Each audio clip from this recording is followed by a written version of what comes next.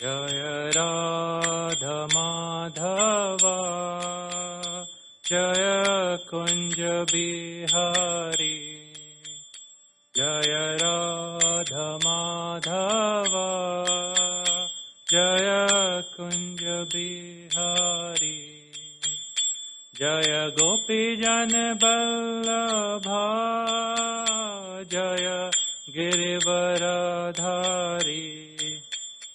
Jai Gopi Jan Ballabha Jai Girivardhari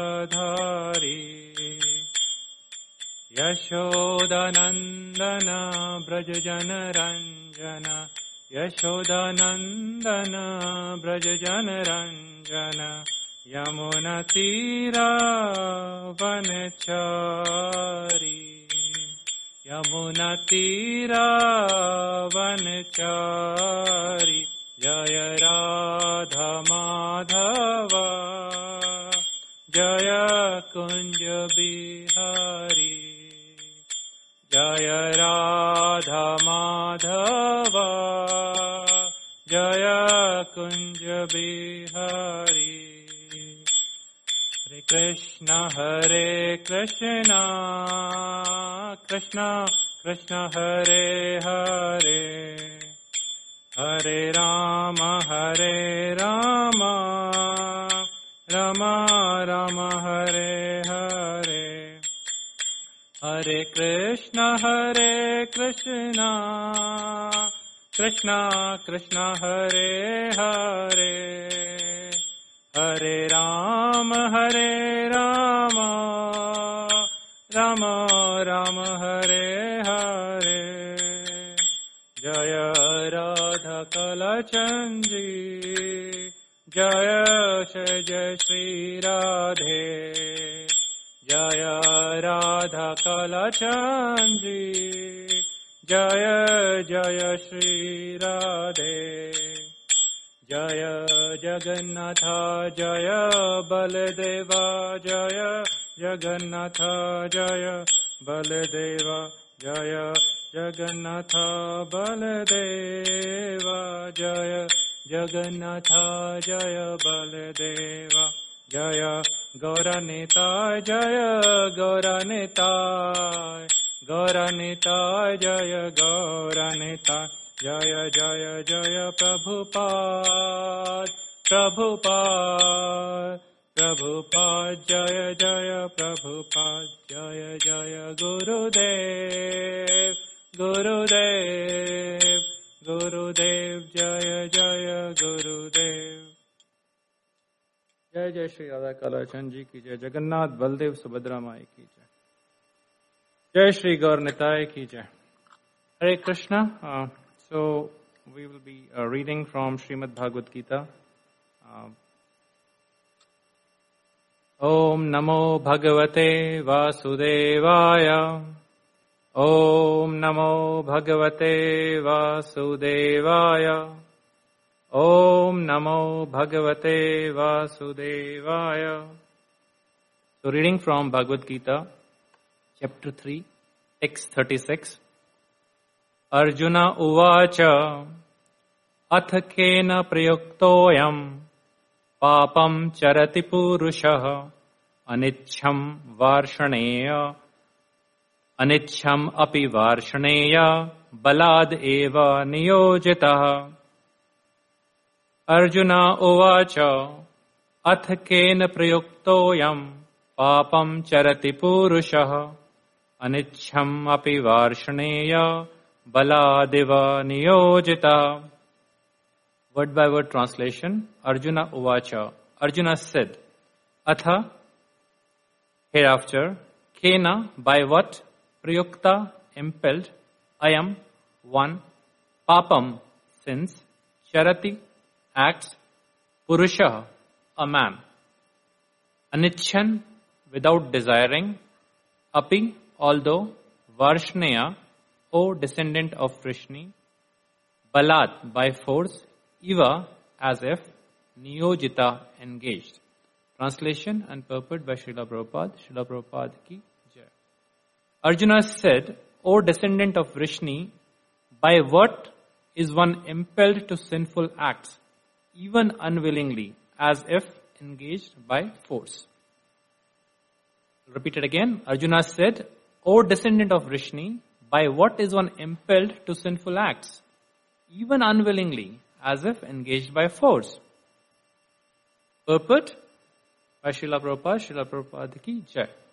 A living entity as part and parcel of the Supreme is originally spiritual, pure, and free from all material contaminations. Therefore, by nature he is not subjected to the sins of the material world. But when he is in contact with material nature, he acts in many sinful ways without hesitation, and sometimes even against his will. As such, Arjuna's questions to Krishna is very sanguine. As to the perverted nature of the living entities, although the living entity sometimes does not want to act in sin, he is still forced to act. Sinful actions are not, however, impelled by the supersoul within, but are due to another cause, as the Lord explained in the next verse. Hare Krishna. So we read this verse. We are on chapter 3, verse 36. So far, the chapter has been going about Arjuna started asking Krishna about why he as in Krishna is asking him to engage in this ghastly warfare while, instead of taking the other easier path. And Krishna explains him the cycle of sacrifice, and then he talks about the prescribed duties. So just the previous verse, we discussed that, where Krishna says it's far better to discharge a person to his own prescribed duty, even though they may be faulty, but rather than doing somebody else's duty, that may be bhayava, as in dangerous activities. So now Arjun has kind of changed the topic. He has gone back to one of his initial questions, talking about, in the very beginning, Krishna made a statement in text 5, where he says that everyone is forced to act helplessly according to the qualities he has acquired from the modes of material nature. Therefore, no one can refrain from doing something, not even for a moment. So basically, when I was thinking about this, the thought came to my mind. The thoughts that were coming to my mind were like, it's hard for a person to sit idle, we cannot sit idle. Even if we're sitting idle, we're thinking about something. Kids at home ask all the time, what shall I do? What shall I do? Like that's what we hear at home from my son, for example.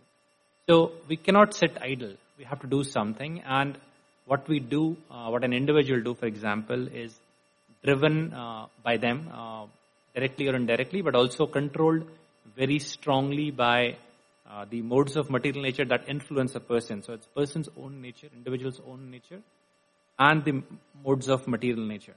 So this question of Arjuna is kind of asking, a follow-up question on that text number 5, where he's asking, descendant of Vrishni, who's Krishna basically, why? He's basically saying, by what is one impelled to sinfully act? So why do people make sin?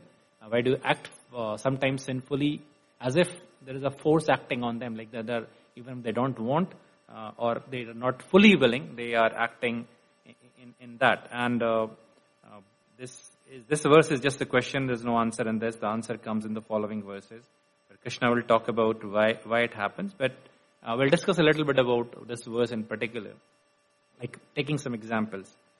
So, like from text 5 or the earlier verse in the same chapter, we have understood that that activities, being active all the time, is the nature of the soul. The soul has to be doing something, and being engaged in something, thinking, doing, acting, feeling, something like that. Anything but to be active. Soul cannot remain silent. But it is affected, but the action of a person are affected by the material nature. And in text number 33, Krishna says repression doesn't work. A very interesting statement there. He says, a person can know everything, whatever is right, whatever is wrong. You can have all the knowledge you can acquire. And then, even after knowing whatever is best, better, worse, worst and all, action, when it comes to action, material nature or your own nature come into play. And repressing, your thoughts, your feeling doesn't work even for the knowledgeable person if he's not on a platform of bhakti or a platform of true knowledge, a platform of sense control. They'll act as per their nature despite knowing everything. And we see these examples in our daily life, right? For example, a lot of people smoke. Do they not know the effect of smoking? They know, right? I mean, the labels, the brands, they're forced to write, big labels saying smoking is, how dangerous smoking is. But when it comes to them, they know that what they're doing is bad for their health. They act accordingly. They would still act accordingly. They don't act according to the prescription saying it shouldn't be done. Similarly, like, say, exceeding the speed limit on the highway. Everyone knows that, you should not be doing that, but still people do. So Arjuna's questions are like very practical. So Prabhupada says the question is very sanguine, why a person is committing a sin. I mean, here it's more on the sin. We'll talk about it in a minute, like, doing something forcefully, even when they have a proper knowledge, saying this is not a prescribed action. Now, early in this chapter and in the previous chapter, we've seen what are the prescribed actions. So, there are discussions, there are topics that were discussed were about karma, vikarma, and akarma.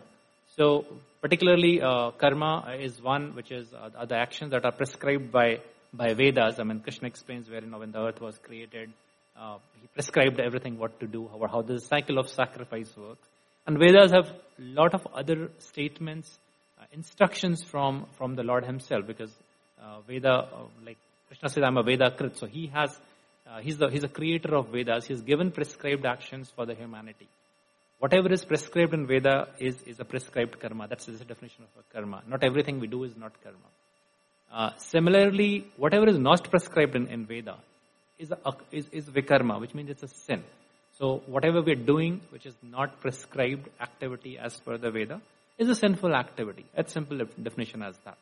So now coming back here, Arjun's question, he's saying why people are forced to do sinful activities, which means why they are willing to do a non-prescribed activity in their day-to-day routine without, even when after learning about the prescribed duties.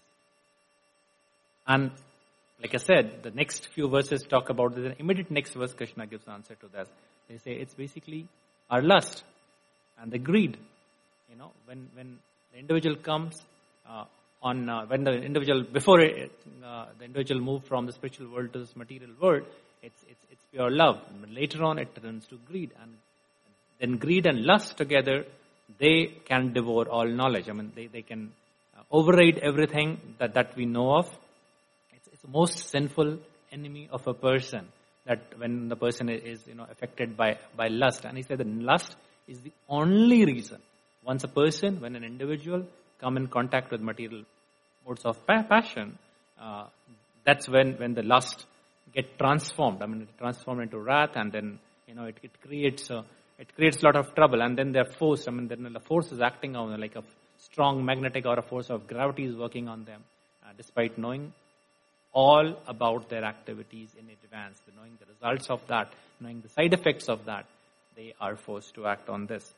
So that's more about the question now about saying how to solve the problem. I mean, we've understood, and then the next few verses, I think it'll go until verse 45 or 46, where we'll keep talking about the cause and the effect and the solution. So I'll not go into those verses today, but I'll quickly touch upon when Krishna in verse number 45 says that, the best, he says, in the very beginning, I mean, the solution to is to solve the symbol of the sin, which is lust, by regulating the senses. So regulation of senses is prescribed as a solution to get rid of the lust and the greed. And this will lead to, we're putting the knowledge into action, because knowledge is easy to acquire. I mean, with some effort, with some instructions, with some reading, you can acquire knowledge. But unless those are put into practice, to put into practice, what we need to put into practice is to control the senses. Now, Krishna goes further and talks about saying that the senses are the different outlets for the activities of lust. So lust is within us. How it manifests is through the senses. So the senses are the outlets, and it's originally reserved within the body, but it's like a vent. It comes out through the senses. So then the question comes: how do we regulate the senses? Because senses are like same. I mean, they act involuntarily sometimes voluntary and sometimes involuntary. Like you smell something nice, it's very palatable, eatable. You realize you want to eat it, or something beautiful, you want to see it, and all those things. And again, going back and forth on the verses, which Krishna says repression doesn't work. Repression is never a solution. The only solution that is there is engagement of the senses into the right cause is the right solution, because repression may work for some time, it will never work long term, and repression will cause other things like frustration and all. So when we start engaging the senses into Krishna conscious activities, and start doing activities which are related to devotional services, our senses are satisfied. I mean, because senses need to be satisfied one way or other, directly or indirectly. So it's better to satisfy them in the activities which are favorable to bhakti. See a beautiful person, see a beautiful deity, see Krishna, see Radharani, meet a devotee, see the nice paintings that we have like in this temple. So this is how the senses can be engaged. And once the senses are engaged, then we'll be doing less of sinful activities. I mean, it may not reduce to zero on day one, but it'll reduce. The extent will reduce, and gradually will make progress in bhakti. The lesser sin we have, the more bhakti we have, we can progress in our path of bhakti eventually.